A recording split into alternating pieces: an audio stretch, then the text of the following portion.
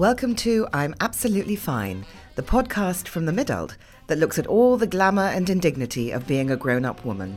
Did you know more than half of homeowners pay way too much on their mortgage, to the tune of $3,500 a year? Well, this podcast is brought to you by Habito, who won't charge you a fee to do everything they can to stop you paying more than you need to. Less mortgage hell, more money in your pocket. By the way, if you listen to this on a new app called Entail, E-N-T-A-L-E, you will be able to see pictures, shop links, and generally have a really relaxing magazine-y experience. I'm Annabelle, and I'm absolutely fine, but my clothes are going wrong today. I'm wearing a jumpsuit. You know how some jumpsuits are sort of romper suits? This one isn't. This one I fill. So it's quite tight. And I'm wearing pants that are quite small because I got given a set of really enormous pants a couple of weeks ago, and I've been able to wear nothing else since. And I'm worried about slipping into pants that start below my boobs and then basically above my knees. So I'm wearing some smaller ones today, except my knickers are literally getting in a twist. So that's having a sort of double effect. It's like a tourniquet effect around my hips. So I'm bulging as they get tighter and tighter and tighter. So those are the pants. Also, my sock has slid off my foot inside my boot maybe 6 times this morning, and because the jumpsuit is quite tight, every time I bend over to try and pull the sock up, I'm convinced that the jumpsuit's going to split. So I'm having real sartorial stress today. So how are you, Em? Well, God, I think compared to that, I feel I'm absolutely fine, except for the fact that I am not sleeping. Now, I am not an insomniac like you, so I feel like I've obviously got imposter syndrome about insomnia. Yes. And what I do is I wake up. So I wake up at 1, 2, 3, 4 in a kind of panic, and then I go back to sleep. But what is happening now is that I'm just waking up in the final panic is at like 4:45, and then that's me done. They call it arsenic hour if you wake up in the 4s because it poisons you. And also if you wake up every hour, you're never asleep. You're not getting any recovery. No, I feel like I haven't slept. I feel like I haven't slept, and I'm now worried that this is it. That this is like 2020 is now like my year of the year when you stop sleeping forever. And that'll be me done. Anyway, thank God it doesn't matter that I haven't had any sleep, because I didn't think it was possible to find someone who loves puns more than I do. But here we are. Her game-changing campaign for flexible working is called Flex Appeal. Her one-time Instagram video series based on a certain villa-based dating show was called Glove Island and starred many a hot marigold. And her name, well, it may be Anna Whitehouse, but we all know and love her as Mother Pukka. From parenting Instagrammer to political powerhouse, she's an author and a Heart FM presenter. She uses her platform tirelessly to broaden the working horizons for all of us. Welcome to the podcast, Anna. How are you? God, could you just do my PR? I just wake up in the morning and just hear that like a mantra. It's okay, I can record it for you. I if you have want this again. every day. She's pure sunshine. Sometimes we're doing something, and if I'm being, it doesn't matter how evil I'm being, she'll just lean over and whisper, "You're magnificent," which is sort of sinister but fabulous. Because it's when you get to that point in an evening about 4 a.m. where you've had a few drinks and you're like, I'm rich, I'm famous, everybody loves me, and then you wake up the next morning, you're like, I'm poor, I'm lonely, everybody hates me, and you've got like a receipt attached to your face. You're like, I need someone to pull me out of that. Happens to me about every 30 seconds throughout the day. I'm so triggered that I go from everybody loves me to I'm going to die alone and panicking. Develop like alarms that say wake you up saying you are magnificent, you're dynamic, you're dynamic, you're invincible. They probably do. Dynamic. Yeah, you are dynamic. Get the fuck out of bed. Show us your dynamism. Anyway, but how are you? Yeah, I'm absolutely fine. But I did a campaign with Anne Summers a couple of years ago. You might remember it. I don't know. I mean, I've seen so many brilliant Instagram stories of you in various states of undress, which is just brilliant. It's when my dad's watching my Insta stories. I'm like, no, Daddy, stop watching. Daddy, stop watching. There's going to be a bit of, is it areoli, the bit on your boob? Not alioli, that's the garlic dip. No, that's the garlic thing, I think. The garlic dip. Could be either. Or it could be both. Daddy, you're going to see areoli. Stop. And so they gave me loads of sachets of lubrication for some reason. It came with all of the outfits. I had outfits. I mean, that's being kind. the crotchless panties that they sent me. And my outfit today is going to be... Today, we're going to be a bit breezy around the nethers. And so the lube in order to help, like, you slide into it. It was... I don't know why. It was just in the bag. Like, you know how they give, like, free scents sometimes to try things out. And I couldn't find any lip balm this morning. And so, you know, when your lips are literally breaking and the kids are screaming, and I was just like, I've got to get here. And I was like, I don't have time to get my Vaseline. I can't find anything. So I was like, that will do. I just put it on. You lubed. And I was going to say I'm absolutely fine, but I continue to be absolutely fine. Worked a treat. It worked. Bet it did. I mean, you know, if it's good for the lips down below, it's going to be good for upstairs, isn't it? Do you know what? Do you know Lip probably one lube. of Someone the should things- do that. You should do it. Lip lube by Mother Pukka. Guys. I mean, that's $1 million. Oh my God, we need to. It's sorry, trademark $1 billion. yeah, exactly. It's so small time. Lip lube. you can use it. You should be able to use it on both ends. lips. You know, from nips to lips. I don't know. Anyway, I'm absolutely fine. But actually, I'm fine. But you're But absolutely fine. just coated Yeah. in lube. Yeah. I wonder if it's like that. You know, the hemorrhoid cream that What was it called? that Preparation that people put under their Yes. bags in order to because it That was if it was going to tighten up your anus. We don't mean handbags. Eye bags. Yes. Wasn't that a Marilyn Monroe thing? I think Yes, so. it was. Wasn't she yeah. Chanel No. 5 in Preparation H? Yeah, And then somebody said use Sudocreme overnight. So like slather Sudocreme over your face. Have you and ever it tried helps. that? I did, but yeah. Can I just tell you, Tell me. it never sinks in. No. I mean, you sit there with your white Sudocreme mask on, for about 5 days. you did do an entire working day with it on. You were We trying did it an out. experiment. We did I an put it on in experiment. the morning and said, how am I doing? Is it sunk in yet? I mean, it was tea time and I was still bright Chalky. chalk white. Yeah. Anyway, which is not really what you want at any point ever. What, chalk whiteness? Just that sort of I'm pale, always like brushing flakiness. on that fake tan, that Amanda Harrington fake tan, brushing and You're brushing and obsessed. brushing. And And then you use Amanda Harrington. Yeah. Yeah, it's good. Yeah. It is good actually. because it makes you more beautiful, not just browner, because it has a brush so you can contour and give yourself cheekbones and things. Oh my goodness. Just the I word didn't know about contouring contour. makes me feel Yeah. terrified. I'm going to contour you. Fucking hell, that sounds Yeah, scary. I am. Will you come, please, Yeah. and save me, Anna? I'll bring you the lube. She'll contour our lube. You'll need to lube me up first, definitely. So Anna, do you work from home, and have you done for some time? Because obviously you campaign for flexi working hours, and it's not even particularly for women, is it? I know it's for. No, it's for everyone. Yeah. I think that's kind of misconception. Is, you know, we get a lot of my biggest critic. He's called Gordon, and he's on Gordon. LinkedIn. And Hi, Gordon. he There's was always just one. like, oh, this campaign's just for mummies who want to see more of their kind of Weetabix smattered children. And I was like, no, it's not. It's for. And we heard from a guy the other day who every Wednesday goes to see his dad in Bognor Regis to cook him cottage pie, because that helps him. He's got Alzheimer's. It helps him have a bit of like punctuation in his week. And he was like, I need flexible working for that. And I literally wasn't a dry eye in the house when he was telling that story. Do I'm you like, know what? I don't understand why you have to give a reason for why you need flexible No, working. you If you get shouldn't. your work done, yeah. then you get your work done. Yeah. But I think because, so it was Sir Ian McKellen's great-great-grandfather who pioneered the 2-day weekend. People forget this. Like, he was a factory worker and he just went, guys, I just think we can do this better. 5 days, 2 days rest. Was it just Sunday Um, before that? It was just Sunday before And that was only because of God. Otherwise, they would have had everyone working, Yeah. round the Yeah. clock, round the calendar. Yeah. God could have pushed it a little bit more. Yeah. And what Sir Ian McKellen said God did it in is, 7 days, so God come on. He thinks everyone else should. Had a Yeah. massive, God He It's like basically, a massive God basically break. said, and I turned out all right. I'm 24/7, babes. You can do it. And Always on. And he said, well, you know, those CEOs that are saying, no, this can't work, are enjoying a 2-day weekend still. You know, like nothing stopped. The world didn't end when that happened. And that was just like a factory worker in 1846 who went, guys, like this isn't working. And so, you know, But also something happens, I think, when you get senior, because those CEOs, even now, might spend a couple of those days a week, on a golf course, schmoozing, on a long lunch. It just means that maybe the time at your desk required lessens, but the responsibility becomes greater.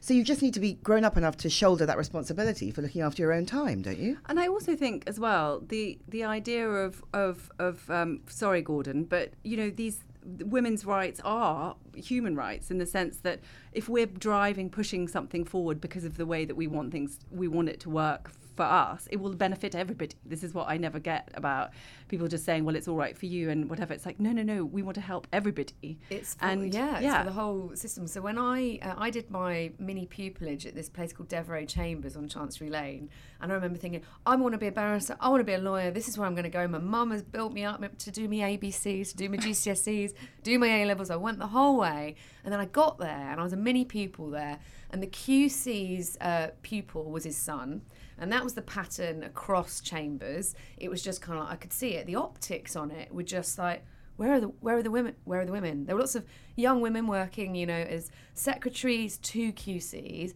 but ultimately the pupil was generally a guy, and he was generally the son to the QC. And I went home to my dad, and I just was like, I want this job, but also I want a kid at some point. I cannot see how I can do that. How it's possible. And my dad in that moment, he was like, well, you know, I think you're right. I've been through this. It is going to be tough. And that was when I went from that side to being a journalist. I mean, my first job was on Practical Caravan magazine. So, you know, when you have like really great, like, I've made this big point, I'm going to leave the law. And then it's like, what are you doing? I'm a journalist. What on? I'm just a journalist. Yeah, exactly. I write about tow bars. And I'm in Bognor Regis. Various titles. Various titles. I'm aspiring to Practical Motorhome. At what point did you stop being full-time in a job? So it was when I left L'Oreal Group. Didn't leave because I wasn't worth it. I just want to get that in. I left there because I put my flexible working request in, and they'd denied it because it would, you know, open the floodgates to everyone else wanting God flexibility. forbid. Which must be the thing that's most. Everyone gets in hysterical response. about precedent setting, yes. don't they? The hysteria around Yeah, opening what the if floodgates. the woman/person who is given flexible working hours blossoms and produces brilliant work and excels, and the department's results are, you know, what if the experiment goes well? And this is it. And the point was, it wasn't about the position I was in there. I just was like, I continued freelancing for them after that because I still work for them. Because they still wanted you. Because they're brilliant and great, and I have a great relationship with my boss. But what was happening is they were paying me more once I'd left my role to do the same job in less time. And I just thought, okay, take away the personal here. This is costing business. And that's when I thought, I've got something here, because they're not going to listen to me going, oh, I just want to work around my child. They're going to listen to, you're paying more for me. I was good, flex around me, and I'd still be there, you know, and aspiring to be on Practical Motorhome. And so did you, when you went freelance, did you have somewhere to work? So it was my home, really, my kitchen table, which was a rented flat in Acton, where there was an acute slug situation in one of the corners. You know, when you have images, of what your sort of journalistic, you know, it's like Carrie Bradshaw. And so I got to thinking, and there's like Peony. Is it Peony? Carrie Bradshaw, who wrote 400 words a week, and wore Manolos, and had a sort of, you know, had an apartment on Bank Street. Or she whatever. sold us a lie. Disappointed careers. Yes, exactly. I mean, imagine, Anyway, I had a slug infestation and was freelancing for Practical Motorhome, and I just thought, okay, like, I need to make some cash here. So did you buy your first place as a freelancer? Well, no, actually, we bought the first place when I was in-house at L'Oreal. But my husband, the day we got the keys, he got made redundant. Oh, God. And I was on a sort of really a pittance to live in London, so have a house, and we had a kid. And that was when I was like, okay, I've got to press some buttons here, because we'd bought our house. Where was your house? Leighton. Better Leighton than never. And so, I mean, honestly, better Leighton than nowhere. Yeah, exactly. And it's neither up nor come yet, but we're holding on. So you're in Leighton. So you've moved on from the site. You've got one kid in Leighton, have you? We've got two now. You've got two, and you're still in Leighton. Yeah, still there. And so, how did you craft your working space out of your family house? It remained. Well, first of all, it remained the kitchen table, and then out of nowhere, my husband just went, well, you know, like, there's this hallway area, and he just ordered a 1950s fake desk. It was like kind of one of these things, a bit sort of, we'd been watching Mad Men, and you know, it's like fake Eames. It was a faux Eames, and he decided, again, it was like the slug nightmare for me, and he just put this thing in the hallway, so we're all kind of scrabbling around it, and that became my desk kind of in the office. hallway. I love the desk in the hallway, because that's the thing, isn't it? Rather than the pram in the hallway. Yeah, exactly. Which is supposed to ruin a woman's career. Where you remember Virginia Woolf, whereas a desk in the hallway could make a woman's career. How? Let's rewrite that little that's quote. Quite binary, isn't it? That's really practical, isn't it? I like it. And did you wear the 1950s sort of Joan or Peggy style outfits to go and work at your Mad Men desk? No, I mean, or was it more of a obviously pyjama situation? My husband, his nickname is the Patriarchy 2P. So, he obviously was the madman. Okay. I was obviously just offering up the tea and biscuits. So, Okay. I didn't want to get above my station. No, God, absolutely God, not. no. So it's a desk that you fight for? Yes, I mean, fight it's over the it's shared working. So what do you call it? Hot desking, Yes. but there's a little less of the hot. It's just desking in a hallway. Desking. Drafty desking? Desking. Inconvenient desking because it's in the hallway. Yeah. Desperate desking. Desperate desking. It's funny, that thing when you go freelance. I remember it really clearly. You go freelance, you're sort of inevitably making more money somehow. Yes. And yet at the same time, the big institutions trust you far less. So it's far harder to get a mortgage or a loan, or because the idea is, this month you earn your keep, but who knows what's going to happen next month? That must be people's biggest fear in terms of asking for flexible working, whether or not that then they will get some kind of contract that means that doesn't look legitimate. We certainly become like a Z-list, like working citizen, where you don't get protection of maternity rights. Yeah. You are suddenly just thrown out to the wolves, and when you're on maternity leave, it's nigh impossible to get a mortgage. There is lots of campaigning around it to try and shift that. Is that because the mortgage companies believe that you might get made redundant? I think there's some that, or that because you're or is it as cynical as because you're about to become a mother, you're going to be seen as disposable by the sort of professional world, so you are a risk. I think it's a heady cocktail of the two. Isn't that delicious? I'm just hitting things. Ripping just the studio so apart. I'm like, we haven't left Gilead. I'm just getting angry. We're taking it out on the desk. Blessed be the fruit. Oh my God. When did you start actively campaigning? So it was when I left L'Oreal, and it was I'd sort of been, how we all started out on Instagram going, I don't really know what this is, and I'd done loads of kind of weird flat lays of my kids' Peppa Pig plate, and I was like, I think this is Instagram, and then I'd done a Friday post on a Saturday, and it was all just going really wrong, and then I just thought, I don't know what I'm doing here, and I quit my job and felt really angry about it. My husband had been made redundant, we weren't financially, we were pretty fecked, and I just posted that in a moment of anger when nobody was saying anything, when we were all posted a post saying, I just went, I quit today because I cannot make my job work and I don't think it's my fault. And that was it. And I just said, I think the system is broken, not me. And I cannot build up my daughter to work harder in her ABCs, GCSEs, A-levels, to have the same door shut in her face. So that was the post. And I had, I think, 62 followers, including my Auntie Janet, who still kind of randomly trolls me in a way that no one else does. This is I so don't like what you're wearing, Anna. She'll say things like last week she saw a post I put up on Sunday, and I was meant to be at Sunday lunch with her, and she just said, why are you not, is this why you aren't at Sunday lunch? And I was like, Auntie Janet, that's something for WhatsApp. You don't need to use Instagram to sort of air our dirty family laundry. But she was one of them, and she actually, to her due, she just posted going, go girl, it was a real go girl, and I had 62 followers at the time, and then by the end of that week there were about 138 comments of people going, me too. Yeah. And that was where it started, was actually, I thought I could just write some more words about flexible working. Actually, everyone's writing the words, and also, there's nobody changing it's that it. funny thing where you leave an office team and you're free/lonely. So maybe rather than turning to, Emily and saying, I think this, you might put it out there in a different way. So, you create your own platform, as it were. Yeah, and you find your community. I found the middle when I was, I'll be honest, in the throes of postnatal depression. I think we all find things online at different times that lift you in moments where you would have maybe needed a colleague. You are alone on maternity leave, regardless of whether you stay at home, go away, whatever you do. It's quite an isolating experience, especially when you go back to work too. And I found you guys then, and I just remember the kind of ratio of kind of tears to laughter was a little shonky back then.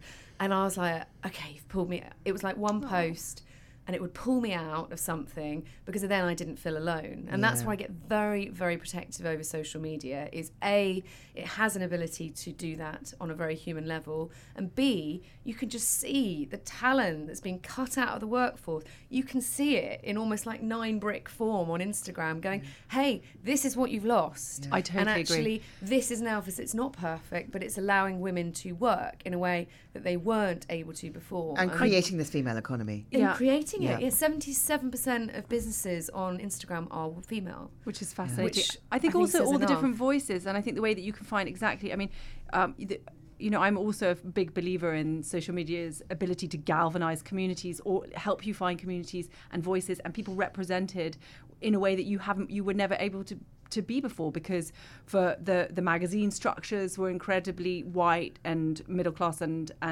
male, and so they were like, well, this is what we need to see, and being white and middle class myself, obviously I've have a huge advantage, and I understand my privilege, but I also really love the fact that I can find all different, and that other people can find all different kind of to things to admire and to be inspired and lifted up by and be on challenged the gram. by as well. I And think be that's- challenged, absolutely. That's been the hardest bit, but also the best bit is I had somebody coming back to the campaigning side of it say, look, I can't hear this anymore, Anna. Like, I am a shift worker. I had my kids stashed in like the the container room last week because I couldn't get childcare. Your message is so 9 to 5, so middle class, white, privileged message. I can't hear it. It's not inclusive. It's not diverse.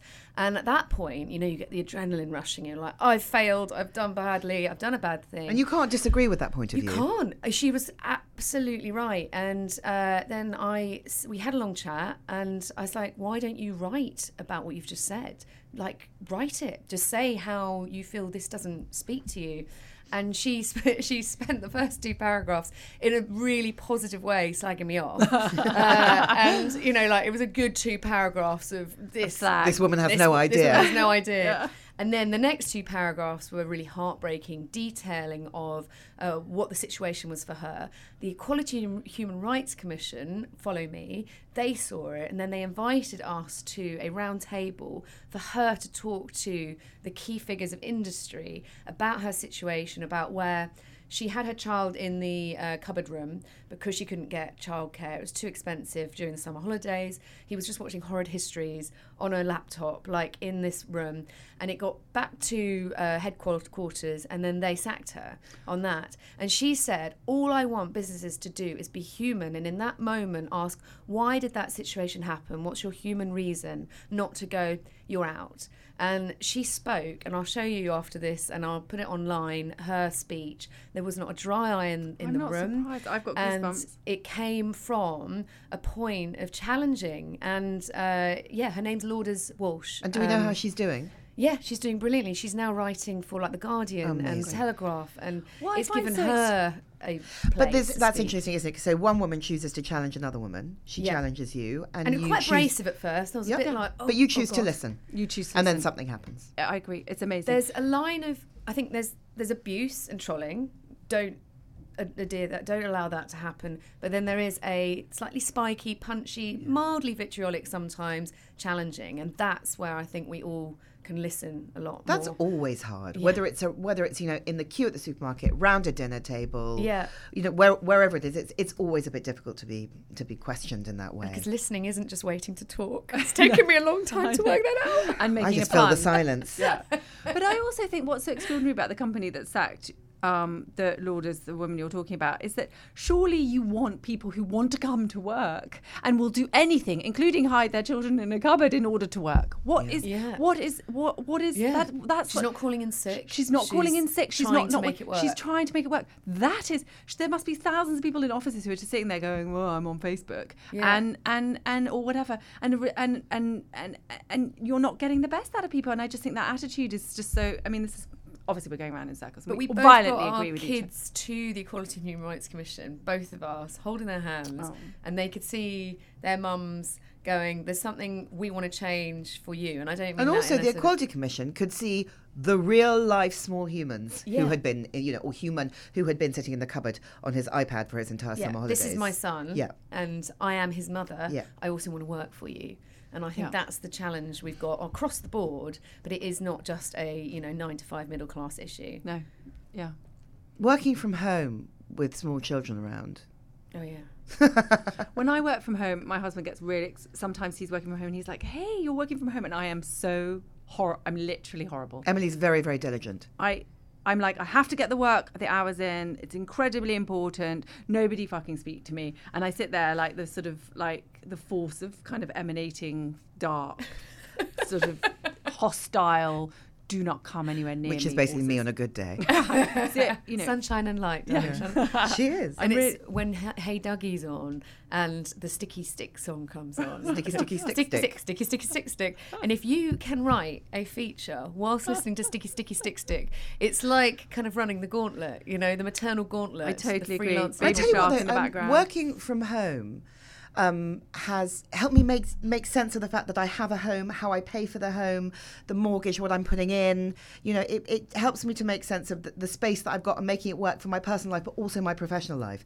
And I think that it speaks to as well the kind of work-life integration thing that we've hit. I've never liked the idea of work-life balance because I think it implies a juggle and that implies that you drop things and it all goes wrong. And the juggle is so patronising. It's so patronising. Also, there's this idea that you then would come home from work and you would sort of take off your metaphorical shoulder pads and your power mask and then you'd go in and be a different person. Why can't we always be us? Yeah. And working from home has helped me make sense of that as I move in and out of different spaces. And again, as an employer, why wouldn't you want someone who hire someone and for them to be that person all the time? It's the idea that you would employ people who are sort of creating false identities in order to be there, whereas actually, again, you can be so much more creative if you are in your space. Has the world opened up, do you think, in terms of people being able to create their own working hours? I think 100%. I think, these conversations wouldn't have been happening 10 years ago.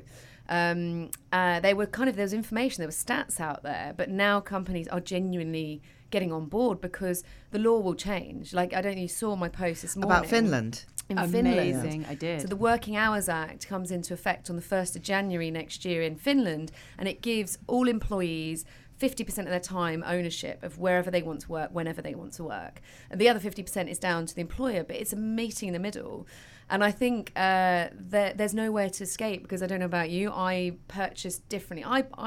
The gender pay gap affects my purchases. If I see a company, I'm like, okay, I prefer to invest in a company that invests in its people, a diverse and inclusive workforce. What often happens with the gender pay gap is a spokesperson from a large company or corporation will say, yes, it's a problem, we're looking at it. Yeah. And they'll think that by virtue of saying that, they've somehow dealt, or at least dealt with the optics. Yeah. And actually, we're a bit wise to that, aren't we? Yeah. We're looking at it isn't good enough. No, and I get wheeled out constantly to be sort of, let's get that flex woman in. She'll talk about the gap. You mean the gaping black hole of gender inequality? Exactly. It's not just a little mind the gap to get on the tube. I totally agree. The pay gap really sounds totally minor, just a doesn't tiny it? gap. Yeah. Just a hop like a over crack. It. Just a little crack in the roof that you can't afford to fix. Yeah, it's like gaping hole, my friends, gaping black hole. I agree. The vortex. The funniest thing was so I did a talk at the BBC and the HR director stood up and was like, the policies here are absolutely excellent, absolutely brilliant. He's a lovely guy, got on with him really, really well. But then somebody internally stood up and said, well, I'm leaving my job tomorrow. It doesn't trickle down. And this isn't indicative just of the BBC, it's across the board. I've had these discussions with big companies where there's something being said that isn't trickling down. And now what you're getting is those within the companies challenging that and going, oi, that's not actually the case. That's what I think. And that's what needs to happen. Senior members of companies, particularly men, have had effectively flexible working hours for years. It just hasn't been officially recognised. Men just do it. Like guys just tend to do it. And they're just like, why are you all worrying about it? Whereas I'm sitting there going, I can't talk to you. I've just got to finish my 8 hours. Particularly if you're a woman with a small child and you know that you're being watched. Yes. And Emily had a situation once where she had a small child, and Emily was as diligent as she always is. She had a tiny baby, and someone silently placed a pair of headphones on her desk. Earplugs. Earplugs. It was a man. The implication being, you need to let your baby scream because we need to be reassured that you are in no way tired when you're coming into work. And by the way, she was she was firing on all cylinders. So that was a really extraordinary moment. Wow. Yeah, 8 years ago. It's not a long time. No, No, and I it's not a think long things time. have turned quite quickly in that time. And the but- man was very senior as well. And it does make you, when someone very senior basically is saying to you, we think you might be, slipping. Compromised. Yeah, you really panic. And it And I works. panic anyway. And it So- works on the other side as well. I had a guy last week who said he asked his boss to work flexibly around his wife's job. And his boss just said, well, can't your missus do that? And he was like, no, she's a brain surgeon. And on Tuesdays and Thursdays, she needs to attend to the brains.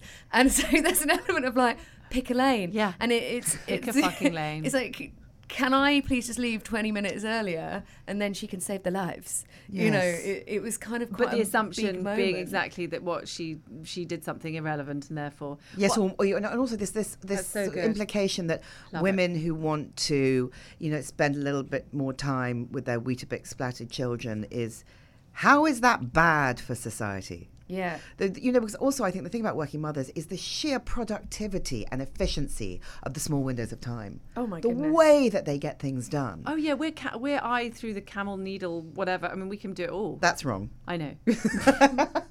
I mean, this morning, you've already I feel like you've owned the jumpsuit quandary. You don't know what's going on with my pants, but thank you. I feel like I found a solution to lacking lip balm. Oh, my yes, lips so are li- lubricated. so- okay, so- and we came up with a multi-minute. Anna Anna walked in this morning, also wearing a jumpsuit, rather silkier and more feminine than my jumpsuit, but She does look she had a wonderful. static problem. Oh, big static problem. So out of my handbag, some people have, we're all Girl Scouts in our own ways. Like, Emily might have some Lemsip or, someone might have a safety pin. But I whipped out my handy tube of Elnet that I never leave home without. I gave Anna a thorough spraying, and it did. That myth is true. It did solve the clinging static problem, And the right? thing is, I didn't imagine meeting you, and the first thing we did was to go, should we go up the leg? And it hit the gusset. I'm I not was going to worried it lie. might sting. Yeah. You hit And gusset. now we're ecstatic. Yeah. So it's perfect. So yes, I wonder if 2020 is going to be a big year for us. I wonder if we'll take notice of Finland in a meaningful way.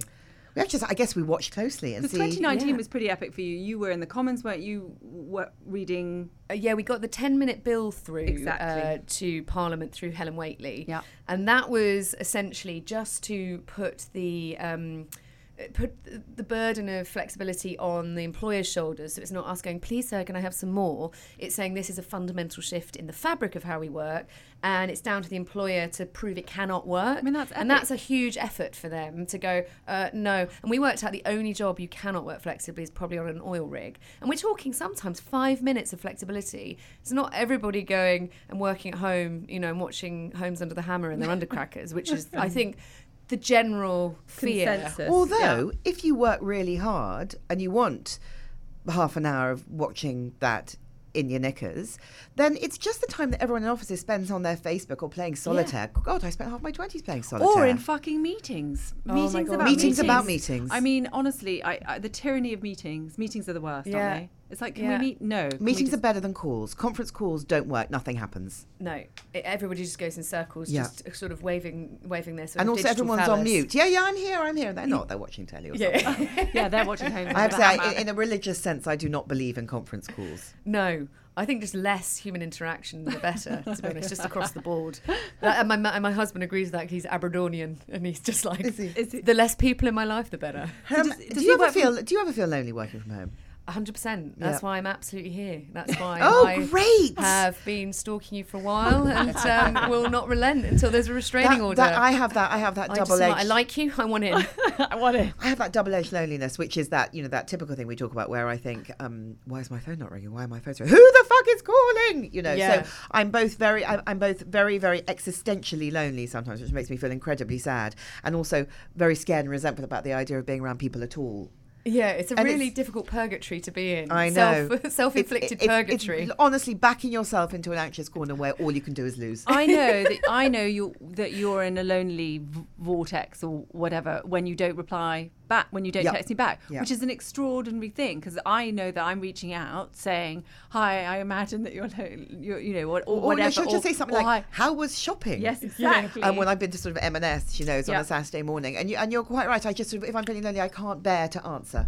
So Yeah. it becomes a very self-fulfilling madness. And then I do you think I should chase you? Like, do you think I should keep going? I think or it'd do be you bad I for both of us. Okay, fine. I'll just leave you alone then. Yeah, that's Just- fine. No, don't leave me alone. Just keep going exactly as you are. Okay, fine. God Okay. forbid. I That's think your changing. next book should be The Loneliness Vortex. Yes. Like a really Maybe. uplifting book post-Brexit. Why it's Yeah, okay yeah. to be lonely. Why the Loneliness Vortex. I think that the idea of not going out ever again makes me so happy, and yet the Well, idea it's that of not compelling, again, appalling mixture between having FOMO and JOMO. I can't believe I'm not invited. I can't believe I'm not there. Thank God I'm not out. Thank God I didn't have to go. Yeah. Operating in parallel at the same time, both causing you slight anxiety and stress. And there's a new one on the town now called FOBO, Fear of Better Options. So, when you're on Netflix and you're like, I think I'm going to watch this series, and they go, no, there's got to be something else like this. You end up basically just scrolling through everything, not landing on anything because you're fearing there is a better option around the corner. And because the time that we have awake, well, I mean, not including my insomnia, but awake and sort of functioning, well, not even functioning, but you know what I mean? The time that we have, the window of opportunity is so small that you want to fill it with something ace. It's got to be exceptional. Exactly. And then you end up with nothing. Nothing just at all. Scrolling You're just into the night watching- in the loneliness vortex. Yes, in the loneliness vortex. And also, we all know people who have a fear of a better offer, which means that they can't say yes to anything. Yeah. Because they think that basically you're asking them round for shepherd's pie, but someone might ask them to go on a boat in the Caribbean. I mean, it's the sort of madness that they won't say yes to anything. When they finally do, you've lost interest. I feel you've got good enough friends, though, that you could just say, look, I love the pie. The cottage pie is great, but I have just been invited on a yacht in the Caribbean. No, but the question is, you haven't. You just think that might... Oh, you think it might? Yeah, you're holding out and holding out. I absolutely No, believe obviously that you have friends anyone who would might offer you understand, this. or they're an absolute... No, you need to come round to my leaking kitchen and eat my mediocre shepherd's pie. Forget that yacht. No, what I'm saying is there is no yacht except... There might be a yacht. Yes, there always might be a yacht. God, do you think Chapter right round a 14. corner? Chapter 14 in the loneliness vortex. Yes. There might be a yacht. Do you think Take that to your shrink. 2020 is the year of the yacht, everybody? Oh, wouldn't that be good? So we decided that 2019 was the year of the vulva. I'm not sure that happened, but I got quite up in arms because everyone was calling vulvas vaginas, and lots of women were free the vagina. I was thinking, if women can't even get it right, the vulva's the bit on the outside, then so we tried to sort of, well, I'm not sure that panned out, but what's 2020 the year of? I don't know, because my daughter calls the vulva the Volvo, and the Very and the good. vagina the But like a Regina. good And I just love Regina. The Regina. But that Regina is just walking, is just driving her down the road in her Volvo. But Regina, I mean, surely, yes, queen, basically. Yes, I mean, absolutely. That I makes think total Regina sense. works brilliant. So maybe It it's, does. yeah. Maybe it's the year of the Regina. What is the year of? I think somebody messaged me this morning saying they're struggling with the word success, like how it's kind of been this financial, business-focused thing. And she's like, I had huge resentment of people succeeding, especially online. And she said, I realised when I started challenging those people and talking to them, they were like, I have extreme envy of your life, like what you're doing. And we've put so much placement on the financial, the remuneration, the glass-walled office, all these things that we were meant to chase. Yes. And I feel like there's an element of redefining what success is, putting priority on a parental duty needs to be considered with financial remuneration by society as well. Until that happens. So success becomes working in the way that you need to work. It's working the way, whether that is staying at home with your children. Nobody stays at home with their children. I mean, children need airing. I don't know one person who's at home with their children. But yeah, I really admire the ones that are. Yeah. Because I no way could do it. For me, always being able to go to work was just a massive privilege. It's constant conflict. I think you are constantly... Grass is always greener, isn't it? Constantly in conflict with what you should do. And you cannot... I think... And the problem with Instagram is it's given us a window into the seeming lives of others without it actually being the reality. And so we're all kind of becoming a bit neurotic about what we're not achieving, what we should be achieving, when it's almost like... Yeah, and I think we don't celebrate the little successes enough. We think that we have to kind of be constantly forging ahead to some bigger master plan. What, And like, actually- like here's my new job / extension / husband. Yeah, exactly. / diamond ring / yacht holiday. Yes. And actually, Are we, maybe we're all slashies, aren't yes, we? exactly. That's the word, isn't Slash, it? We're slash. slashies. Exactly. Or maybe it should just be I got up and got dressed and left the house looking, okay. Well, when I started Feeling following okay. you, when I remember, when my friend had said you need to write down 5 things that you're going to do every day, because I was feeling so down. I kept referring to it as kind of a grey postnatal fug. I'm but so it was, sorry to hear that you no, look I so don't. down. I'm not. No, It's no, not but for it is- attention seeking. No, but I think it's so awful because You just don't know how to get out of it. And weirdly, the more down I felt, the more I posted in an attempt to reach out, an attempt to get my head back offline. And I remember writing down 5 things, and she said, just do those 5 things. I'd like, right, check in on what the mid-adult's doing, ring mum. It was very simple things, and go and do one thing outside a day. And I remember walking, and my C-section scar was a bit of a mess. And I walked to the post office, posted a letter to my mum, and walked back, and somebody just said, morning. And that was it. And I remember that moment not being the thing that fixed me, but gave me the first step to getting out of that darkness. And it was that repetitive nature. And I would not have got out of it had it not been the connection online, had it not been my friend checking in on WhatsApp going, what Have you done your 5 things? Have you done your 5 Do things? you know, I think that routine is really quite crucial to sanity. Yeah. Ideally you set it yourself rather than someone else setting it for you, because that's what we're sort of talking about. But it really does help to know that there are certain things that you will do. And that's the huge irony in what I'm fighting for, is I bloody love the 9 to 5. Yeah. I love it. I love a 9 start, a 5 finish.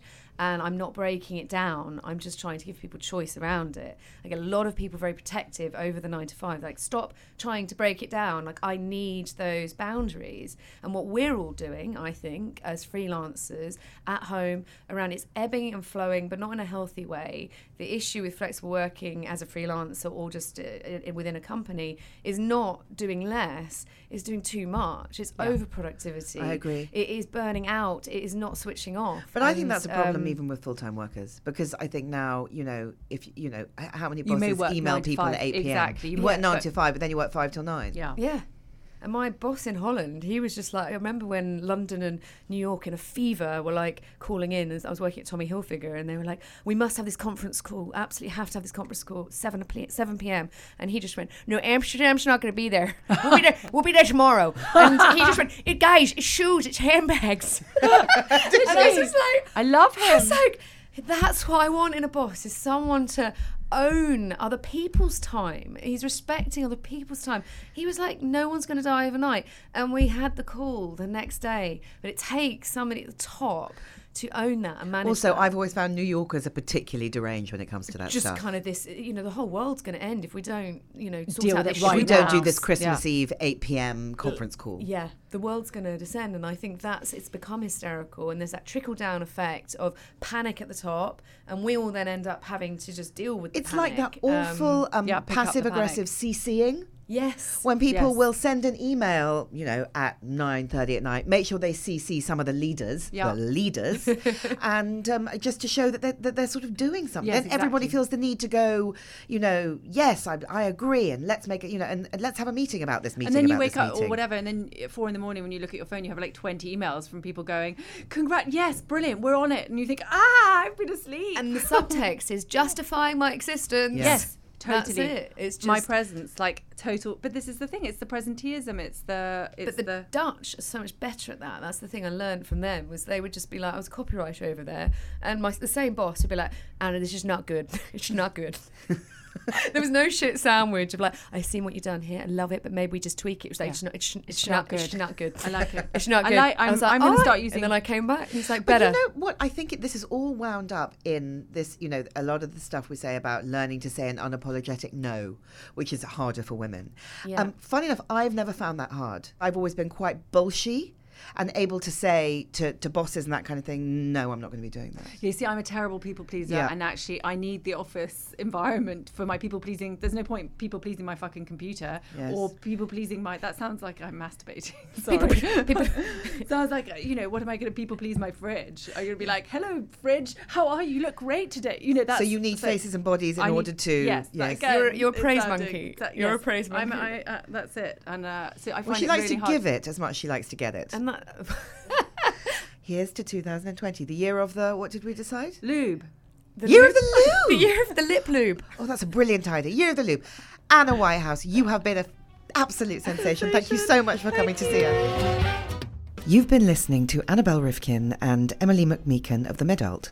Our book, I'm Absolutely Fine, is out now. If you like what you've heard, please rate, review and subscribe. This podcast was brought to you by Habito. Make your mortgage easy at habito.com. And we'll just leave you with this thought. It's when we aim low that we miss. Hi, my name is Kay Adams, and to be honest, I'm not so good with the ageing process, so I enlisted my old chum, the filter-free Cara McKenzie, to advise. Could you imagine being a porn star? The room would need to be really hot for me to strip off. To be honest, she's not much help, but she is rather amusing. And along with some great guests, Joe Brand, Andy Oliver, Anton Dubeck, Ruth Langsford and Craig Revel-Horwood, darling, we are learning how to be 60. Listen wherever you get your podcasts.